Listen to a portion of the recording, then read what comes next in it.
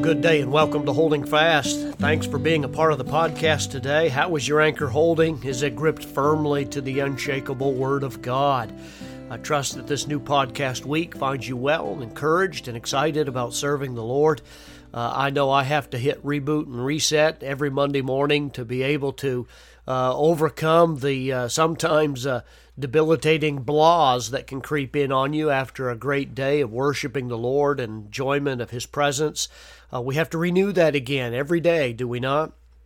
That's why the necessity of personal devotions is something that we should never neglect, because it warms my old cold heart, and I encourage you to be regular and faithful in spending that time with the Lord and rebooting your mind and getting it going where it needs to be. All week it's a challenge, and I want to give you the tools to be able to help you to do that. Recently, just in the past few hours, I even received a text from somebody that had been in the hospital suffering from COVID, and they were just debilitated and discouraged and bordering on depression because of the strain that it's been on their body. They have recovered and they are out, and I thank God that they're getting restored to their health little by little. But that's always a challenge when your health is in such precarious condition. And I want to continue along the thought, as I did in the last podcast week, of some encouragement in battling anxiety and depression. I received a journal by the Association of Certified Biblical Counselors, and there was an article in there by Joey Parker that I really believe gives some helpful thoughts towards managing the very real presence of depression and anxiety even in believers' lives. In his article, Parker actually concedes. He said, "Anxiety and depression and I are old friends." He said, "I regularly invite them in, and they also just show up unannounced, sometimes even without a special occasion. Every visit is an opportunity for me to grow in the knowledge of my Savior and see my faith increase. But if I'm being honest, those are not usually the first thoughts that come to mind."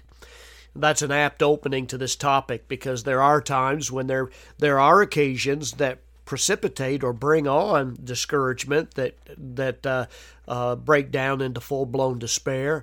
But sometimes there's just a sense, I don't know what it is, but there's often, I think I know what it is, but there's often a sense of discouragement that just creeps in from living in a life like we live in this existence.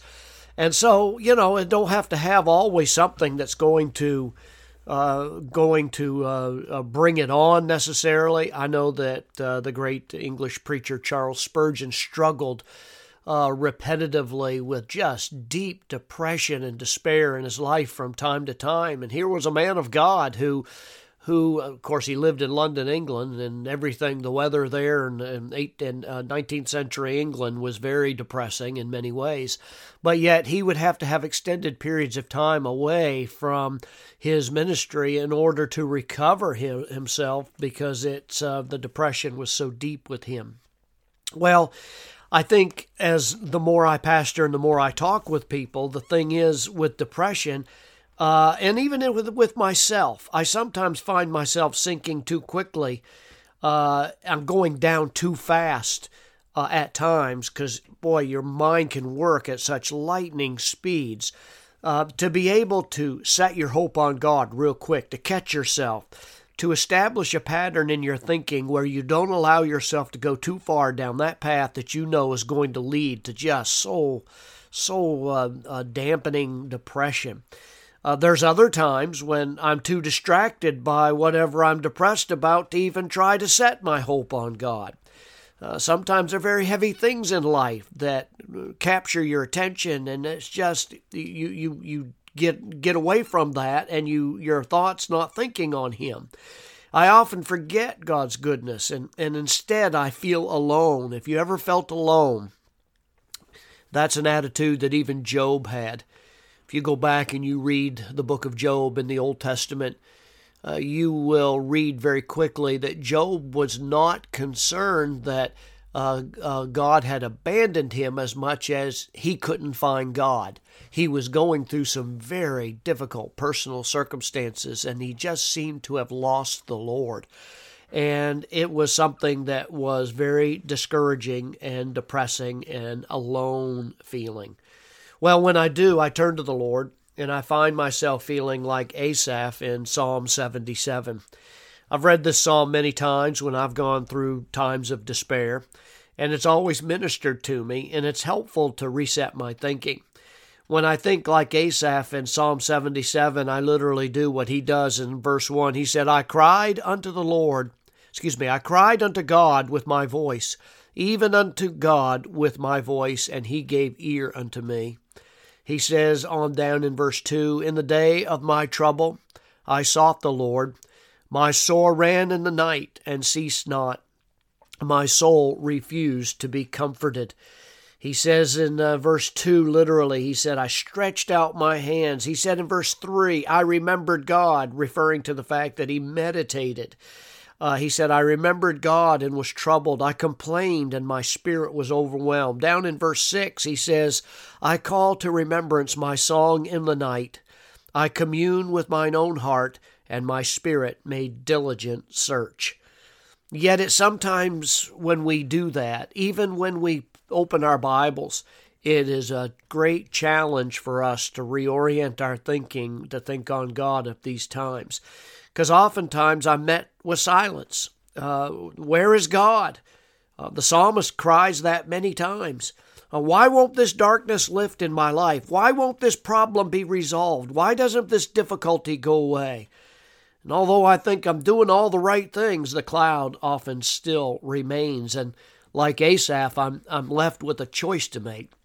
I'm tempted to ask questions like he does. He asks a question in verse 7. He said, will the Lord cast off forever? And will he be favorable no more? He says in verse 8, is his mercy clean gone forever? Doth his promise fail forevermore? In verse 9, hath God forgotten to be gracious? Hath he in anger shut up his tender mercies? The questions that he asked. Now, these questions are not sinful. It's okay to ask God questions. Certainly, that's the example you have throughout the entire Scripture. Even hard questions are appropriate to ask. When you don't understand what's going on through life, you are able and encouraged to pour out your heart before God and share with Him the difficulty that you're going through and your confusion. When I'm depressed, though it feels like God has turned His favor, His love, His grace, and His compassion away from me, do I believe it to be true because of my current circumstances, though? Am I looking at my circumstances and interpreting that as God's viewpoint towards me? Or, like Asaph, do I choose to do what he said in verse 11? He said, I will remember the works of the Lord. Surely I will remember thy wonders of old. And remember that. This is Asaph's turning point in Psalm 77. It can be yours as well. God encourages you to do that today, to remember His wonders, His works from of old towards you. And when you do so, God will remind you of some important things. God bless you. We'll continue on this in the next podcast. I'm praying for you. Walk with Christ. Be faithful. Jesus is coming soon, and I believe that He is not far away. Let's keep our eyes fixed on Christ. God bless.